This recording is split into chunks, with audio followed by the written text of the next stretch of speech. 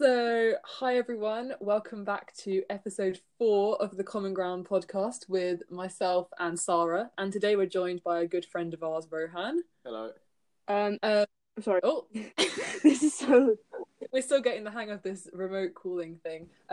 Just wanted to say, we've just recently put our podcast up on Spotify, and we're really pleased with that. Especially want to thank Kieran for his amazing cover art. I think it looks really cool. And anyone who's helped us already, like Cade with the music, and all of our friends who have posted it and shared it, like it's really heartwarming. We weren't expecting it, and so the fact that people are so supportive is just like lovely of you. This episode, just for reference, is being recorded on Saturday, 28th of March 2020, and we are joined by our dear friend Rohan. Hello there, yep. Do you want full name out there? I mean, if you want, go for it. I'm going to be honest with you. This will be the time where I learn how you properly want your surname pronounced. Can you just go for it? Because I'm like, Bihari, Bihari. I don't know. Don't worry, it's a common thing for people to say. I feel so bad though, because it's like it's important. It's your name. Don't worry. Hello everyone. My name is Rohan Bihari. Yes.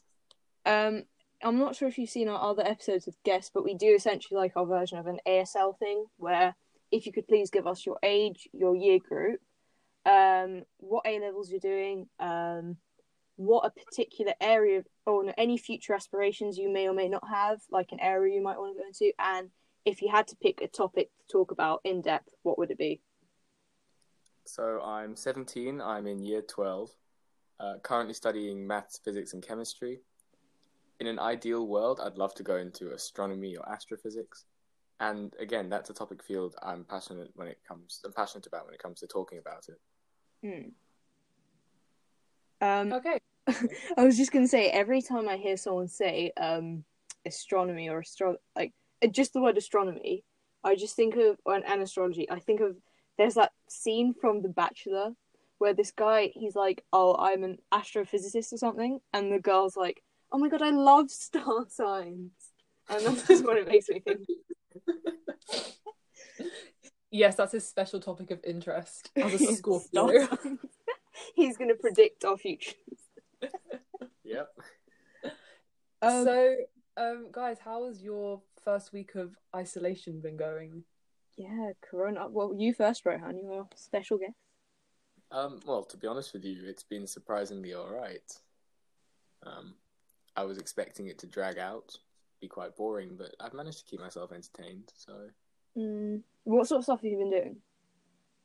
I mean, aside from just daily sort of moping about, procrastinating, as you do, I've been working out.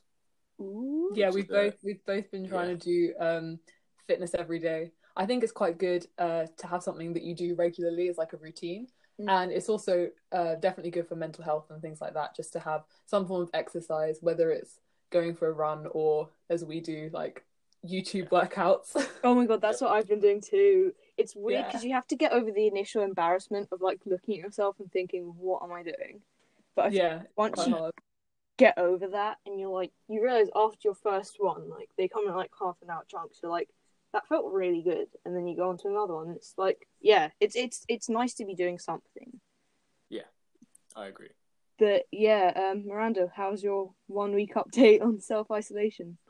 I mean, honestly, the same. I've discovered that I'm definitely an early bird, and so I've been trying to kind of get all my schoolwork done in the morning, and then just exercising and relaxing, really.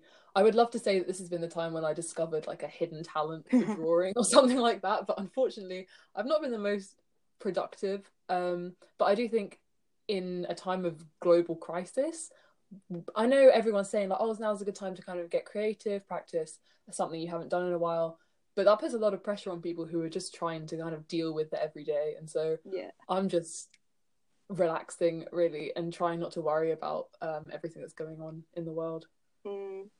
I think for me, I had like a really, if I put it out there, I'm gonna be honest, it sounds like a really unproductive week because I literally did nothing. But it's weird because I remember getting off of school and thinking, I really need a break. Like the week that we broke up was like the week where it's like, get your English coursework done, get your PQ done, and it was like all of us were so stressed out, and I was like, I'm going to give myself, so this week, so tomorrow will be my last day of just being ridiculously lazy, not having much of a pattern, and just feeling like I'm on holiday is what I'm trying to do. And then from Monday, I'm actually going to start a schedule where what I plan on doing is some form of exercise in the morning, get myself ready, and then get into schoolwork. And then after schoolwork's done, I'd say around afternoon time, what I want to do is either do extra revision or just preparation for other things, because obviously there's finding out what's going on with BMAT and UCAT. I know some people are already starting on their personal statements, so I want to kind of go into something a bit more productive like that for me. But one thing Miranda and I were talking about is along this idea of like people saying, get creative, do all this, is I want to find a new hobby. Sorry about that noise. But yeah, I want to find a new hobby where like, because I feel like I was thinking about it. I don't really have any anymore. I remember like in the early years of secondary school, I was doing so much. I was like, yeah, I want to do this and this. And then in recent years, I think I just sort of dropped it all. And so I said for an hour every week or every day, I'm going to try something new and see what sticks. So that's my like little thing that I'm trying to get done as well. That's a really good idea. I think there's again a lot of pressure on kind of being good at something, Yeah. and people don't necessarily appreciate how nice it is just to try something. You know, I quite like drawing. I'm terrible at it, but it doesn't take away the joy of just trying something a little bit different. So I think that's a really good idea for you to just try something, and if it sticks, it sticks, and if it doesn't, then there's no pressure to kind of be good at it. You're not being marked on it, you're not being judged on it. And now is a good opportunity just to mess around and maybe try something that you wouldn't have necessarily tried before. That's so weird though, because you say like you're not being marked on it. I've a question now, because it made me realize something. When was the last time you did something and it wasn't something that was going to be like assessed or like for school or for something outside of school where like marks and validation mattered? Yeah. Like, and I mean, I can't remember the last time I did something just for the sake of doing it, you know? I would like to tell myself, because for the sake of the podcast, those who don't know me, I'm quite into kind of photography and film and stuff like that. And I would love to say that I do that just for the fun of it. But then I go and post it on Instagram. And although it's not being marked, it's still for that validation. And I don't know whether I can detach the joy of creating from the joy of getting some sort of feedback from it. And that is a really good point, actually, because I think because people our age, we've been through so much at school where everything's about getting results and getting marks, that we do feel like everything we do has to be for a reason. And I honestly can't remember doing something just for me. I don't know. Yeah, Rohan, thoughts? I agree with you, Miranda, like honestly, yeah. But Rohan. Yeah, no, it's definitely been a while since I did something just for the sake of doing it. Especially around this sort of age, this sort of time in our lives where exams are coming at us thick and fast, assessments are coming at us. We've just had GCSEs, we've started A-levels, and it's sort of going in head first. A lot of things now assessed, and they require you to put in effort with the intent of getting something back out. It's difficult to think about, because I can't remember the last time. Really sorry. Does anyone know what that noise is? No, I'm trying to figure that out. I think we'll just have to ignore it. Also, apologies because there's a lot of wind going on in the background. I don't know what. No, it's alright. We can't hear it. No. Well, speaking of like getting feedback on things, etc. I did want to just say something about our last week's podcast, where our intention was just to talk about like different stakeholders, etc. And I know Miranda and I both keep saying we're still working on it. We're trying to improve this podcast. Like even up until our very last episode, I don't think it'll ever be something that we're like, oh yeah, we're happy with it as is. We're always trying to improve it. And Yeah, as such, I did want to make it clear that we are aware that there are other stakeholders that we couldn't quite get around to talk about. And I think part of that is obviously because we spoke about this in depth. Apologies, there's a bell in the background. But we spoke about this in depth in real life. It's not that we mean to ostracize anyone. And I realized one of like the more notable communities that we spoke about, or that we didn't speak about, was those who suffer from mental health issues. And we talk about our isolation, and we're all being as social as we can while social distancing. I know that sounds kind of counterintuitive, but like we're all talking to each other as a friend group. We're all obviously with our families. And one thing I wanted to just kind of, I guess, discuss as a group is actually the effect that socialization has, both on people with mental health issues, but also on some of the people from some of our senior citizens who live by themselves as well. And I figured that could just be something that we talk about for a little bit, I guess. Yeah, I think even before this whole kind of isolation thing came about, there's been I've heard a lot about the damaging effects of loneliness, especially on old people, and how loneliness can genuinely affect not just your mental health but your physical health as well. And so I think this time must be really, really difficult for people with mental health issues. Especially, I've seen a lot about kind of the vocabulary that's being used in the media. Words like self-isolation and social distancing. I've seen a lot of people trying to kind of change it and refer to it as physical distancing instead of social distancing, which I found really interesting because obviously, although we're not allowed to see anyone or kind of touch anyone, communicate with anyone that we don't live with, sorry, I say communicate in terms of literally going out to see them, there's nothing stopping us from still being social and still communicating like we are now. You know, I'm on FaceTime with my friends all the time.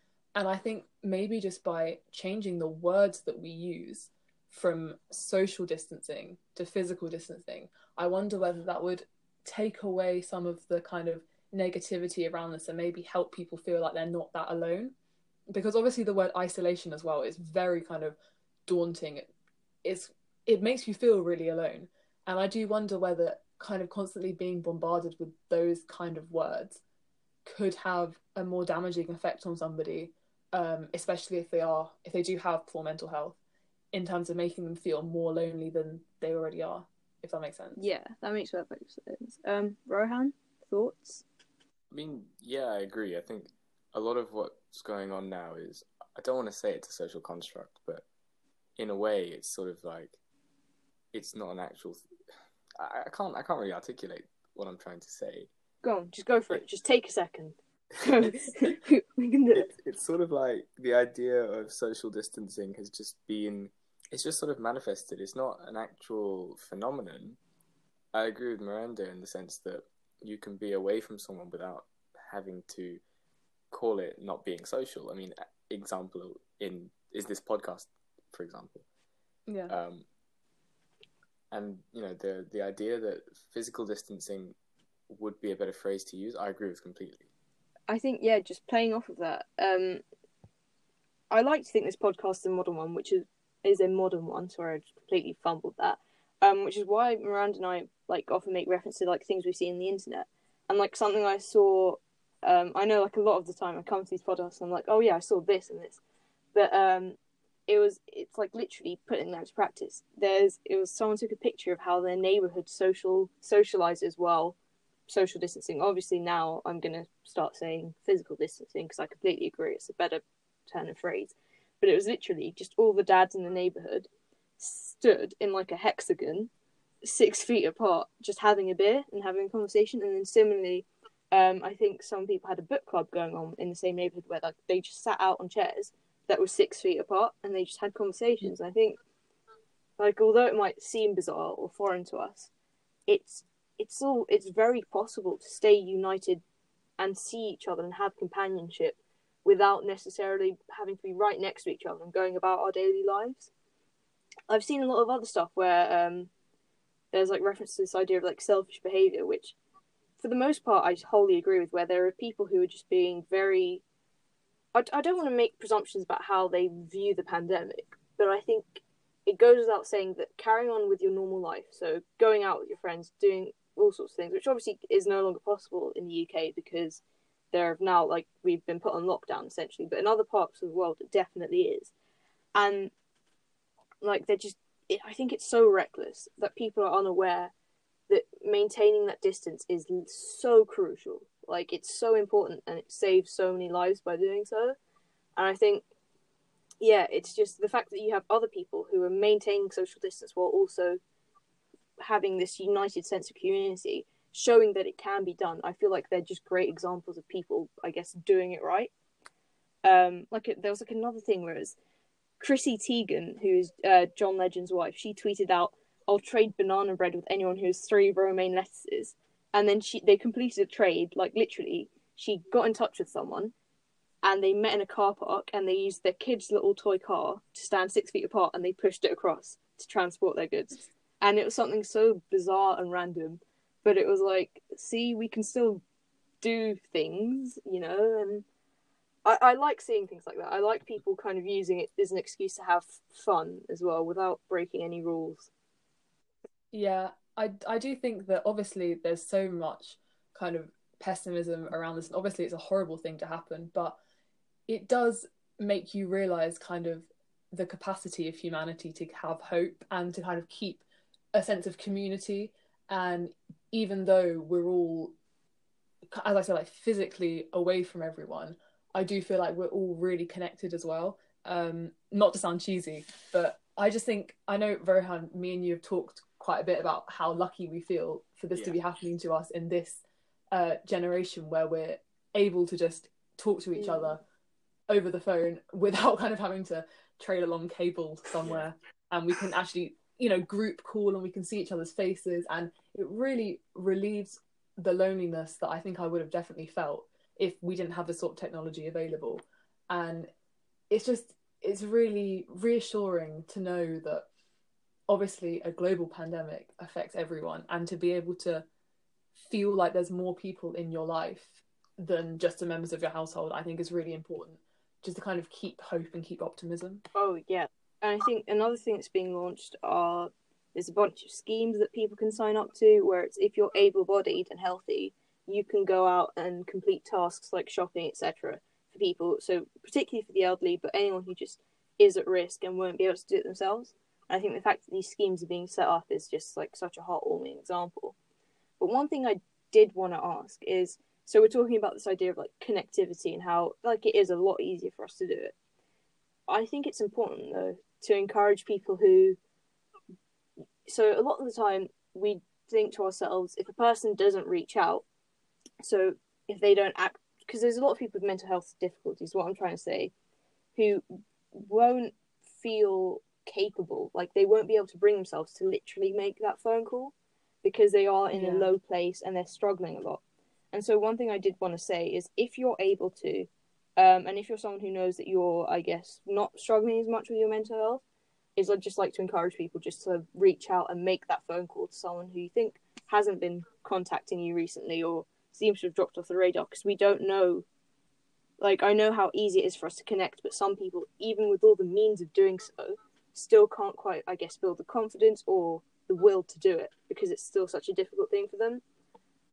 And so if anyone listening to this, like, is kind of, I know we don't have, like, a broad listening, but if anyone who is either struggling or thinks they know someone who might be, please, I know it might be difficult, but please do reach out. We're always here for a call. And there's always someone who's there. And I just wanted to put that out there, because I know it can be very difficult in these times, you know? And I think also to those who are, you know, in good mental health and are able-bodied, put their effort in to kind of maybe reach out to that friend you haven't spoken to for a while, your elderly relatives as well. I know my grandparents have set up Skype, and so now we're able to call them, and just things like that. Obviously, because if you're privileged enough to be in good mental health, then there's a certain responsibility, I think, to, you don't have to do much, just check up on people who you know could be struggling.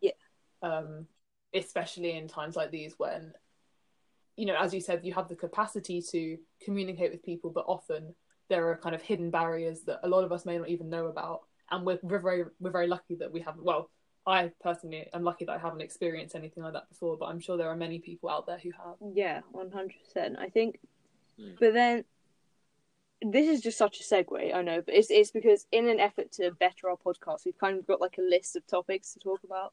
So it might seem a bit, I guess, jumpy to anyone listening. But another thing I want to talk about is, while we've got very, I guess, I'd call them micro problems, in the sense that we're zooming in on like the individual's life and we're saying this is how they're affected. On a global scale, it's weird to see how like life goes on, as it were. Like there's still, I guess, I don't like. Okay, so people who work in like development of new technology, like rockets, for example, they're probably still like working and like I don't quite know how to move it, but like the sun is still setting, and there are people who are literally just going about their everyday lives because they have such crucial jobs. And obviously, we spoke about like medical staff, etc. But do you guys know? Because I actually don't, of any other like sectors or jobs where people are like being told, "Oh no, still come into work because we need you."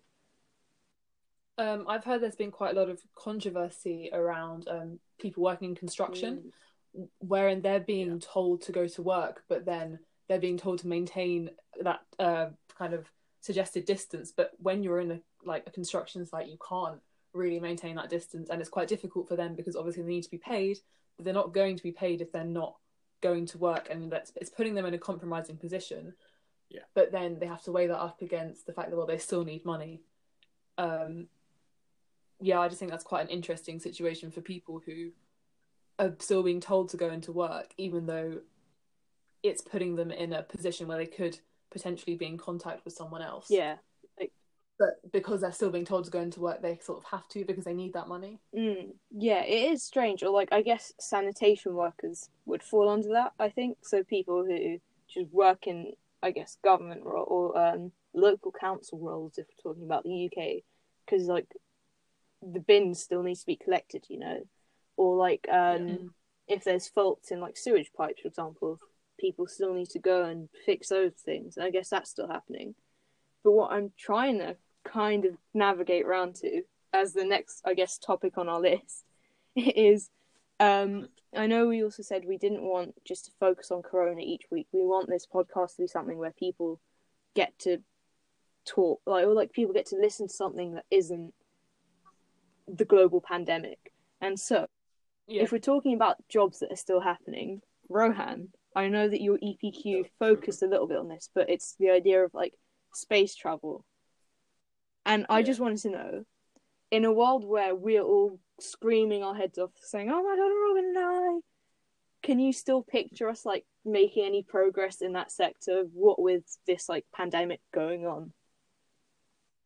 So it's sort of a tough one to call because when I did my research, I sort of looked at the next 100 years, and of course, in doing that, I would never have considered in a million years the prospect of what we're facing right now. It never crossed my mind at the time, but having put more thought into it recently, I think it all depends on how humanity responds in the next couple of months. I think that'll be the sort of deciding factor. If it's managed well, if people can keep it under control, but also maintain the same level of progress, which obviously is a lot easier said than done, but it can still be done. If that can happen, then I think very soon we will have more major advancements in things like space travel, maybe even sending people to Mars. Of course, that you would imagine might be the next step in humanity's journey, but this is an obstacle we're going to have to overcome first. Yeah. Okay.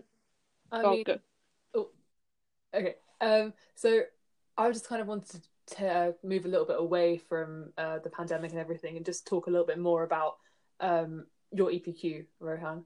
And obviously, my favourite part of your EPQ, as a member of the Common Ground podcast, where we love ethics and we love debating. I would just like to bring up this idea. You mentioned going to Mars, and when you were talking about it in your presentation, you talked a bit about how it would be a last resort. And I think in times like these, definitely an idea of a last resort, or maybe even moving planets, is quite an interesting one. And I think, Sarah, I'd like to hear your opinion on this, as well as obviously yours, Rohan. Yeah. Do we think it is the right of humanity to colonize another planet, even if there's no kind of discernible life on there? As we think that we're the most intelligent beings, does that give us the right to colonize another planet with another human population? Okay. I'm trying to think about, whenever I hear the idea of like colonies and being made, I just think about the British Empire of the past, and I think, no way, we shouldn't do that. Bad idea. History doesn't need to repeat itself. But then you bring in this idea that there isn't any discernible life in these places. So essentially, they're just empty homes, is what I'd call it. And then you start to think it's a difficult one, because as much as I would say overall I'm in favor of space exploration, I'm in favor of like a lot of other things, because I think that for the sake of knowledge and just learning about the universe that we live in, I think it's an amazing thing. And I think the people who work towards it are incredibly intelligent, and it's something that I really do want to learn more about. So hopefully Rohan can help educate me on that. But then you got to think about it in the sense that human beings, as imperfect as they are going to try and turn it into a business thing. And that's where I get a little bit iffy with it, I guess, where someone is essentially going to try and claim ownership of a section of land that doesn't actually belong to them, because people forget this world and all other worlds don't actually belong to us. We just happen to be the current people or the current civilization inhabiting it. And so that could all very easily change over the next few hundreds or thousands of years. And so, in that sense, I think if humanity wants to save itself, and if we find ourselves in like these global crises, like I guess through climate change, etc., that movies often depict it in, the idea of migrating to another planet is, if it's feasible and if it works, is a great one. But then you kind of get this idea of hierarchy and class systems being put in place, where it's kind of obvious that there are like a significant members of society, like a population of society, I'd say anything below the top 1% are at risk of just actually having to suffer because they won't be able to afford that. And so then I think actually a lot of like the moral dispute comes actually not between our right to go to those places or to colonize those places, but between who gets to go and who owns it.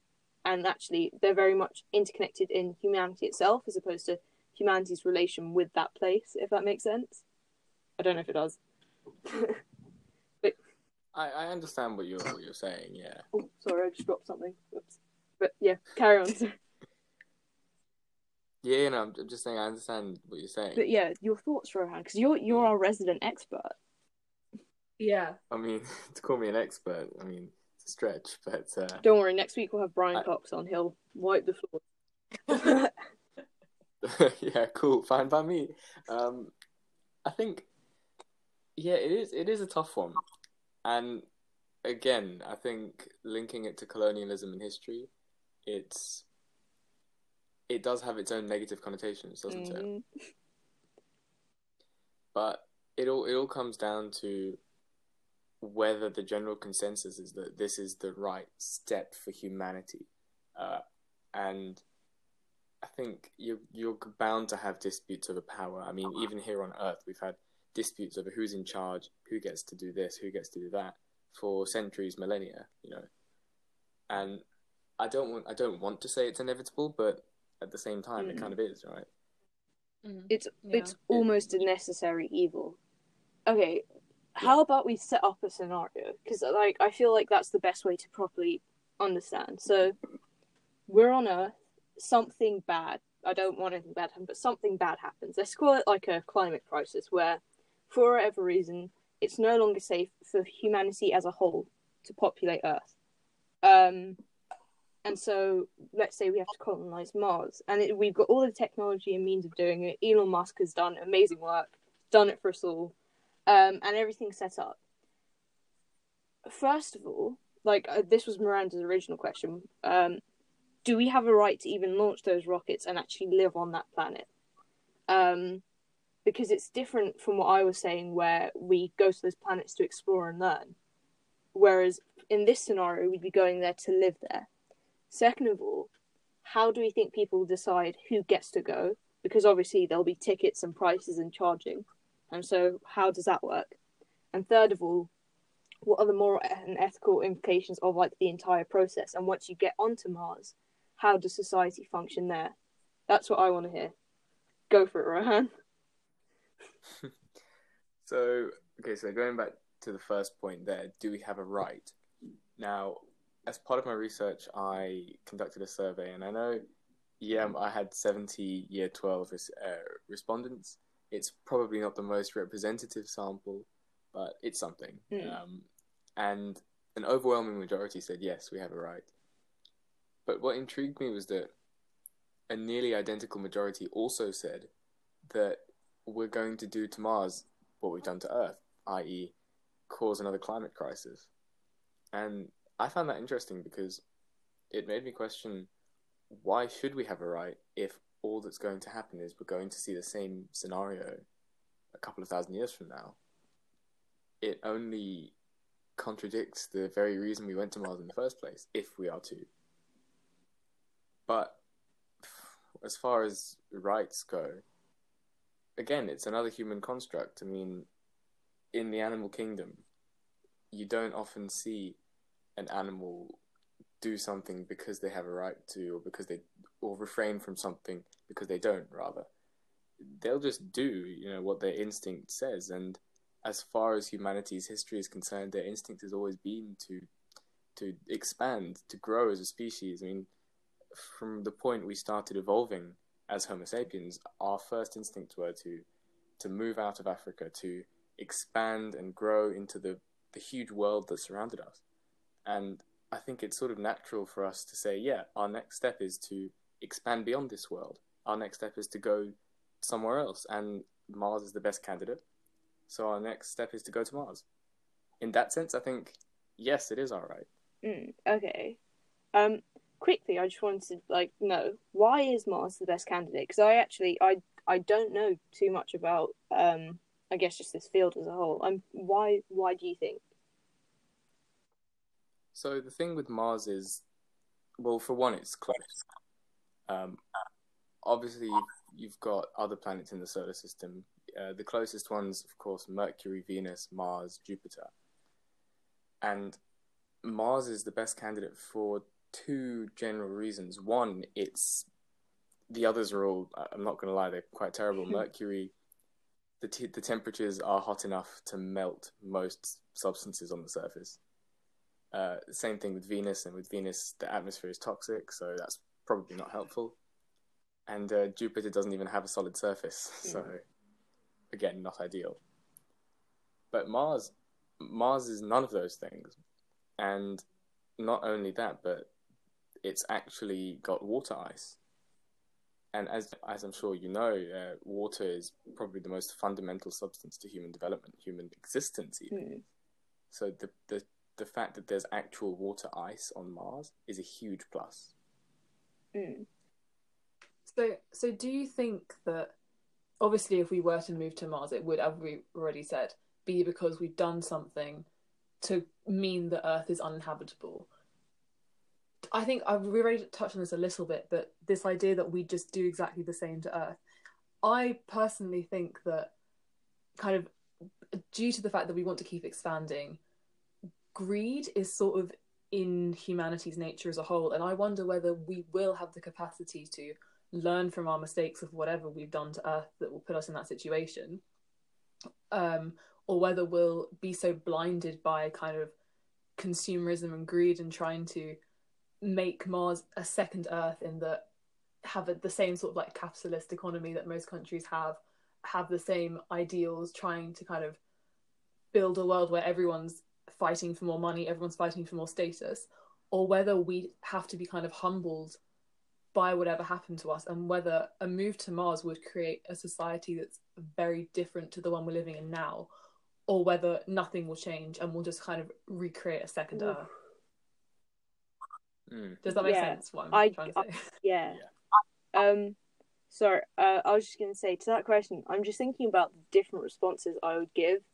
Where if you'd asked me like years ago, I used to very much be like an optimist for human behaviour, and I would have 100% said, yeah, we can change, we'll do things different, we'll do things better. But now I'm thinking, and this I guess links to what I was saying a little bit earlier, if we're being realistic about what humanity is like, the people who get to go to Mars will be the richest ones, the people who can afford it.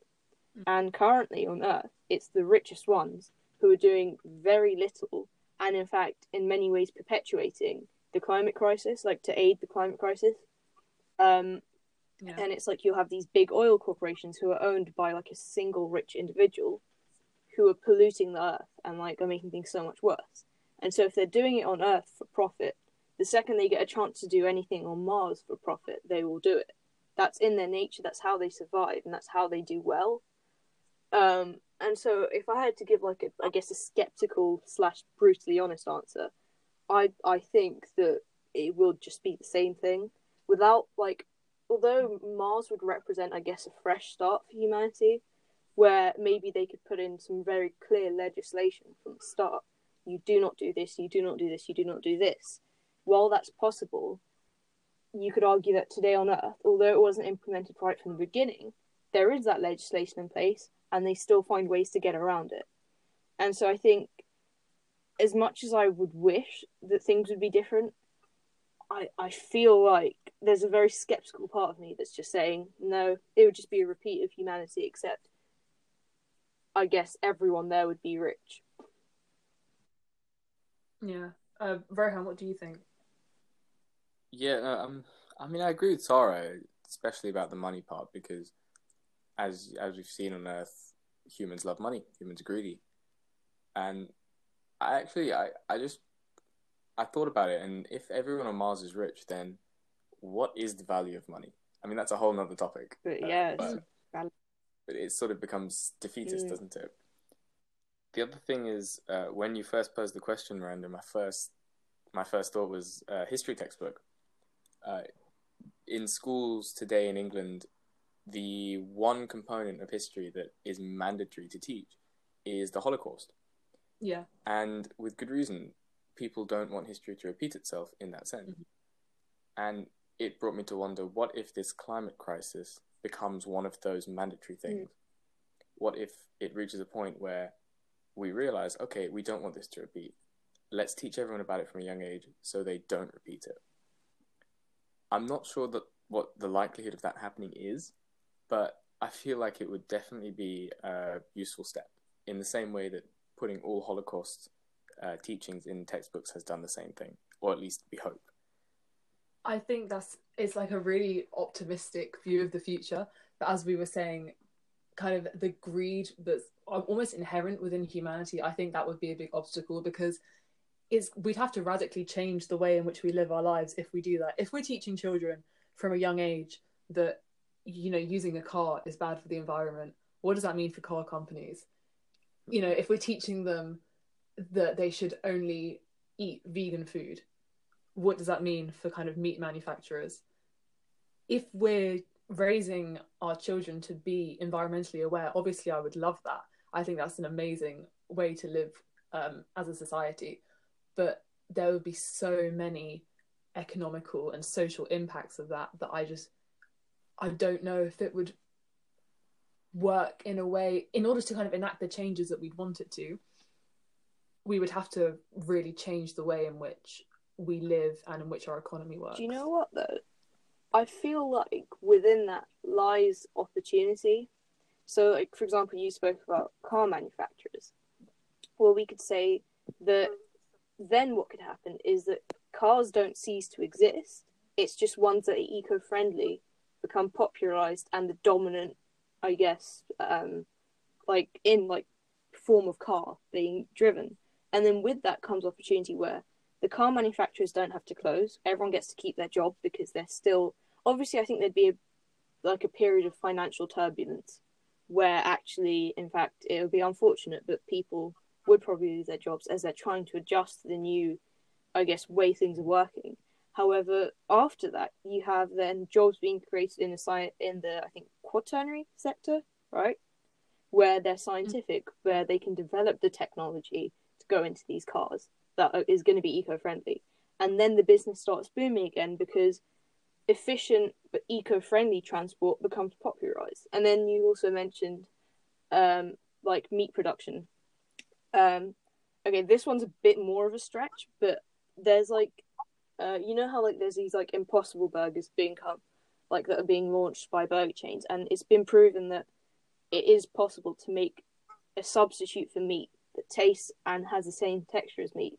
You could then maybe say that because those are all plant-based and they come from crops, they use hemoglobin from plants to give it that meaty taste.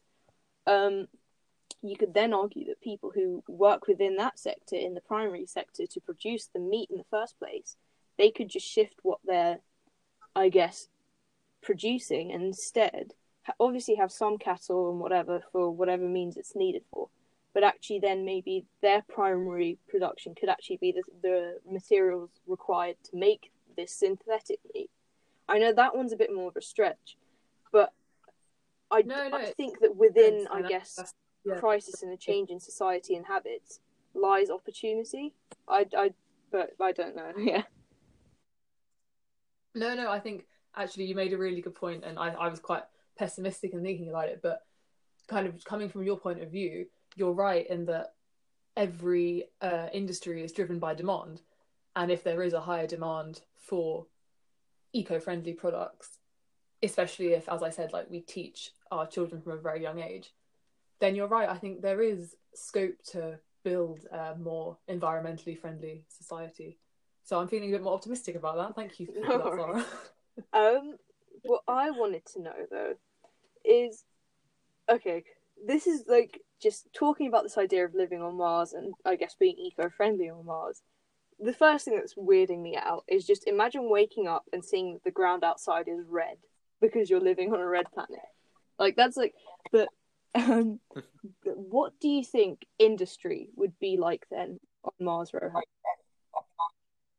Well, I can say for sure it 100% would not be fossil fuel based. Yeah, what we like because, to hear. simply put, there's no fossil fuels on Mars because there's no fossils because there was no life. So that's definitely a plus. All energy would have to be renewable, and that's not just by consumer demand. I think the fact that there's no source of detrimental, environmentally upsetting fuels on Mars, it helps the evolution of energy production in the sense that it doesn't, I don't want to say forces us, but it does. If we are to set up a colony on Mars, we would be forced to use renewable energy sources, wind power, solar power, etc., because there are no options for alternatives, and it's a good thing. Okay, this is a bit of an odd question, I guess, but when we were doing geography GCSE back in the day, we obviously had a whole unit on like energy and renewable energy.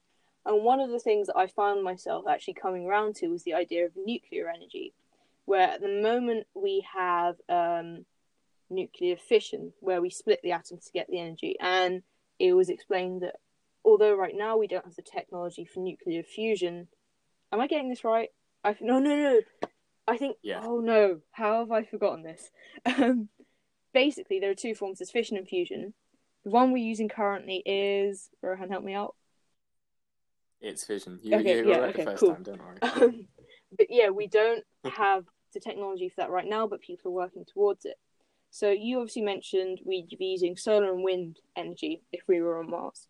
What room is there for nuclear energy, do you think? And do you think it would actually, like, could you weigh up the pros and cons of having it on Mars, whether it would work, whether you think we need other forms of energy? I think that depends on how developed Mars is. And the reason I say that is because what we have right now in fission energy, it's extremely efficient. There's no harmful gas produced, but there is a lot of radioactive waste produced. And if we're in a situation wherein the entirety of Mars has got settlements all over it, then I think finding a place to dispense that waste would be the challenge. But if we've only got small settlements scattered around Mars, then I suppose having extra nuclear waste could be a problem that's easily overcome. It could be disposed of. And again, that's got its own environmental issues and everything, but it's better than nothing. What if we have fusion? What if we develop the technology for nuclear fusion and then we have that on Mars? How does that scenario change? Or does it change at all? Fusion, as far as I know, fusion changes the scenario fairly drastically. Now, fusion, you're merging atoms. You're putting atom substances under such immense heat and pressure that their nuclei fuse, and you get a different element altogether. And this gives off a huge amount of energy. It's exactly how stars work. So effectively, you'd have your own little star powering stuff on Mars. That's really cute. Sorry, that's just a little star. You were talking about if we use nuclear fission, then we'd have sort of radioactive waste. Now, I'm not a scientist by any stretch. Theoretically, let's say we've moved to Mars because Earth is uninhabitable. Let's say there's no one left on Earth, and let's say we have the capacity to travel. Do you think it'll be possible to use Earth as like a dumping ground for our nuclear waste? This is just being This is totally like theoretical. you know that movie? Is that actually a feasible idea? Just Earth becomes a dustbin. But if there's no one there, I think if it reaches that point, it would be quite sad to see. And actually, you've just given me another question. What would happen to all the animals on Earth? Yeah, forgot about them. But I could see it happening, and do you know what? With the way humans are, with the capitalist drive that we've got going here, I think it probably would happen if it needed to happen. Okay, this is an even more like super random question, but it just occurs to me when Miranda spoke about like essentially throwing our junk onto Earth. You know the movie, what is it, Wall-E? Right, the like Wall-E thing. Yeah. Yeah. How feasible is that scenario? That's what I'm like. How realistic is it that we could live like that? Have you seen the movie? Now, yes, but a long you know time how ago. like Yeah, there's like same. a robot, like that one robot left on Earth who just scraps everything, and that's his job. But then all the people are up in space, and in fairness, they became very overweight because they were very lazy and they were just sat on these chairs all the time. And then they're living like in a giant spaceship. How feasible is that as a solution? As far as a giant spaceship goes, you're going to have to think of an absolutely massive spaceship to hold 8 billion people, especially when human population is growing at such a high rate. But again, it all comes down to how is it going to be powered? Where's the energy going to come from? Because something like that requires a huge amount of energy, and this then takes us back full circle. Is that energy going to be environmentally friendly? It might well be feasible, but I don't think we'll see it in our lifetimes. Ever. Nor do I think. No. Yeah, no. Nor do I think anyone within the next at least 2 centuries is going to see anything remotely close. I don't know, Rohan. You could be the scientist that breaks it. You could be like, "Hey guys, we're gonna recreate this movie." I'm all for recreating movies in real it life. could work, you know, but just hopefully not one where humanity becomes extremely overweight, because I do feel like we're lazy enough that if it was an option to live our life just by sitting in giant chairs every day, unfortunately, I think most people would take it. Yeah, literally. Me I've got to included. hold my hands up. I so would. It'd be easy. I'm great at sitting down as well. Like, it's a talent of mine.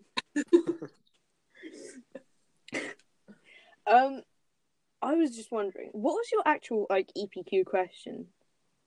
Like, so. Oh no! Yeah. Oh yeah, I was just wondering because I understood like the content of yours, but I don't think I ever knew like literally what your question was. So I asked myself, how likely is it that humans will fully colonize Mars within the near future? Was the actual way I worded it. Well, okay, how near is near future though? Exactly. So that was obviously the first thing I had to address, and I said that near future was the next 100 years, and that's a quite optimistic. Yeah. Yeah, that's quite near. Looking back on it, I realized just how optimistic 100 years is.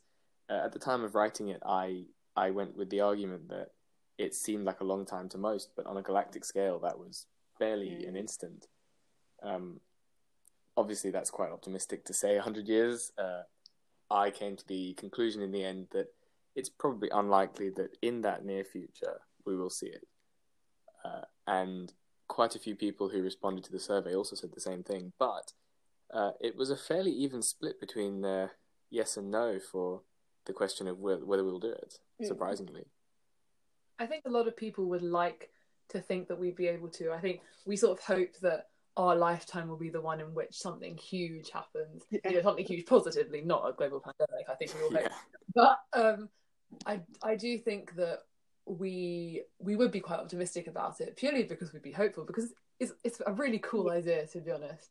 And I wonder whether the people who responded were really thinking about it realistically and how much of a challenge it would be, or whether they were just sort of saying, yeah, we went to the moon, we stayed on the moon for a little bit, why don't we send the whole population to Mars? Yeah. Not that hard. Would you guys want to, like, if the option presented itself to live on another planet, either because you had no choice because Earth was dying, a bit morbid, but, or just as like a, would you want to go to this other planet? Would you?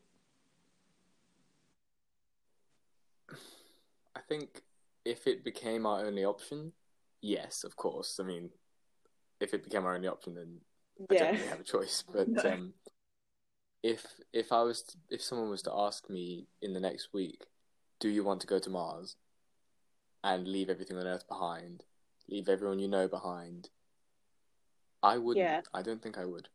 No, me neither. I'm quite attached to my Yeah, boring little I life love down here. Earth. Like, I think I'd obviously, if it became a like plausible thing to be able to go out and explore, I think it'd be a great thing to be able to see like other places and other planets. But like, I think I'd always want to come back here to live. I think. I think there's a big commitment to move to a whole other planet. I find it difficult moving house, let alone what do you going pack to for space Mars. travel? So like, I don't know. I think there's also a massive risk to space travel. I say, okay, if I was diagnosed with a terminal illness, then I would definitely be more kind of, I'd want to experience more things. But at the moment, I think I'm quite happy with just life as it is. And I wouldn't really want to take that risk, and I wouldn't want to leave everything behind. Yeah, I have to agree. I mean, there's too much here to give up for me. It wouldn't feel right. Yeah, I'm too invested. No. It's like I've got a really bad analogy, but it's like when you start watching a TV show, and even when it gets bad around like the 5th or 6th season, you just sort of stick with it because you have to. Doctor Who. Sorry, what? Someone say something? What? But like literally, that's just how I'd like, I guess, put life on Earth into an analogy where it's like it's great for a while. Sometimes it's pretty bad, but you got to stick with it. You've got a certain loyalty. Yeah, to where 100%. you're from. Like even if you hate where you're from, you still deep down you've got like that pride. Yeah. Like I don't have know. You lost your train? I don't know where I'm gonna go with this. Yeah, I have. Honestly, that happens to me every episode we do, at least 5 times. So. Same, or I forget or you just the word complete that I'm like I'll fumble my words so easily where I just go and I'm like, wait, no, that wasn't a sentence. Hey, it's fine. We move. I mean, yeah, I think the last thing we wanted to talk about before we end the episode, because it's been, we've been talking for a good 55 minutes. We just wanted to kind of leave it on talking a little bit about not the near future in 100 years, but the near future for us in, the next week or so. What we're going to try and achieve, not trying to get a mark out of it or anything, doesn't necessarily have to be that productive, but what would we like to say that we've done by next week? All right, Rohan, I'll let you go first. Well, you've certainly given a new meaning to near future there, so I'll need to think about that one. Next week, I'd definitely like to say I would be keeping up with my my schoolwork. I think forming a routine will definitely be an important thing for me to go and do. Yeah. I'd like to. I don't. Should we expand it then? Should we say in like the nearest future in terms of next week, obviously? Because I think we all have similar goals in that we want to get our workouts to be consistent. We want to get our schoolwork done. We want to form a routine. I think we can all 3 maybe agree on that. I don't know. Then should we say for we don't know how long this self-isolation is going to last, do we actually? Oh, sorry, physical distancing. But so if it's assumed that we won't be back at school until September, which is what I guess all of us have kind of been told. Should we say, in the next few months, whether or not this pandemic continues, but now that we've got some time to ourselves, what do we hope to maybe achieve? I know that I definitely like to read more. I think, especially as an aspiring English student at uni, I definitely need to be picking up books that aren't related to my studies. I think, obviously, I love taking 3 essay-based subjects, but it has taken the joy out of reading a little bit. Now I feel like reading is a chore. If I see words that I don't have to read, I don't want to read them anymore. Just because I'm so kind of bombarded. Oh, Sarah has poor connection on. Wait, Sorry, what? still hear me? Oh, don't worry. Okay, never mind. I'm going to end our WhatsApp call. Yeah. So I would just like to read for pleasure more. I'm in the middle of reading Jane Eyre as part of our kind of wider reading around the Gothic, and it's interesting. It's a weird style. It went from being quite a sort of boring 18th century romance to suddenly being very dark and Gothic and quite scary, to be honest, which I wasn't really expecting. But I'd like to read a variety of books, some fiction, some non-fiction. So I think that's really my main goal. I second that. Rohan? If you'd asked me in the last couple of days, I would have said I want to learn a language, but I don't feel I have the motivation to do that. Especially after going through 5 years of trying to learn Mandarin. That just brought back PTSD. I think I'd love to learn music theory. Okay, that's super interesting. Yeah. At the moment, so I play the guitar, but I never learned music theory. I just sort of learnt how to play the guitar at the most basic level, and then just said, right, I'm now going to go learn this song, this song, and this song. I'd like to maybe start teaching myself music theory itself, and maybe use that knowledge to learn the piano. That is a great goal. Wow. Nice. Okay. Yeah. I guess my turn. I completely agree with what Miranda said. The difference is I only have one essay subject. So what I found is that I love reading again, and I'm like really enjoying it. And what I've kind of stumbled onto Camus, who's now one of my favorite authors, and that's brought in a new thing where I like reading books that aren't philosophical in their teachings. They don't say, here is the theory of ethics, but they present philosophical journeys through their characters, which is what both he and Herman Hesse do. And from that, I'd say my main goal for this period of time is actually just to do a lot of like self-reflecting. I know that sounds really like, ugh, to hear, but I've noticed like a significant, like, I guess I've matured significantly in between year 11 and year 12, and I'm pleased about that. But I know I have like a really long way to go in terms of being the best version of me. I know that sounds super cringe. I hate saying that, but yeah. It makes sense. I think we'd all kind of become the better version of ourselves, especially in this time. It is a good time to sort of reflect, as you said, and kind of reflect about what's important to us and what our priorities really are when you take away all the sort of outside factors like school and work. And so like from that, I guess that's like my main thing. I just want to sort of develop myself as a person, but also I need to improve my Arabic, so I'll be doing that too. But I feel like that's like a nice happy note to end it on, right? Yeah, good way to... Wait, hello? I think my sound just cut out for a second. But I think thank you so much, Rohan, then, for joining us for this episode. Like, yes, thank you. Thank you. Like, honestly, I learned so much. Topic. It's super interesting. Yeah. Thanks well, thank you. Really we'd love to have you back anytime. Yeah, you're welcome anytime. Yeah, I'd be glad to come back. Reoccurring guest now. We've done it. Hey. Miranda, should we do it? Yeah, I think so. I think all that's left to say is that... Oh, sorry. Oh, no, I messed up. Okay, yeah. Go again. I'll let you finish. Is it me first? No, it's you first. I keep forgetting. Okay, wait. Yeah. Okay, I've been Sarah. And this has been... I've been Miranda. The Common Ground Podcast. The Common Ground. It's so difficult when we're not together because I can't see. we should probably just Oh my pre-record God, that should and we just actually? put it in at the end. Oh, we'll see. Peace Okay, right. Thanks everyone. Bye.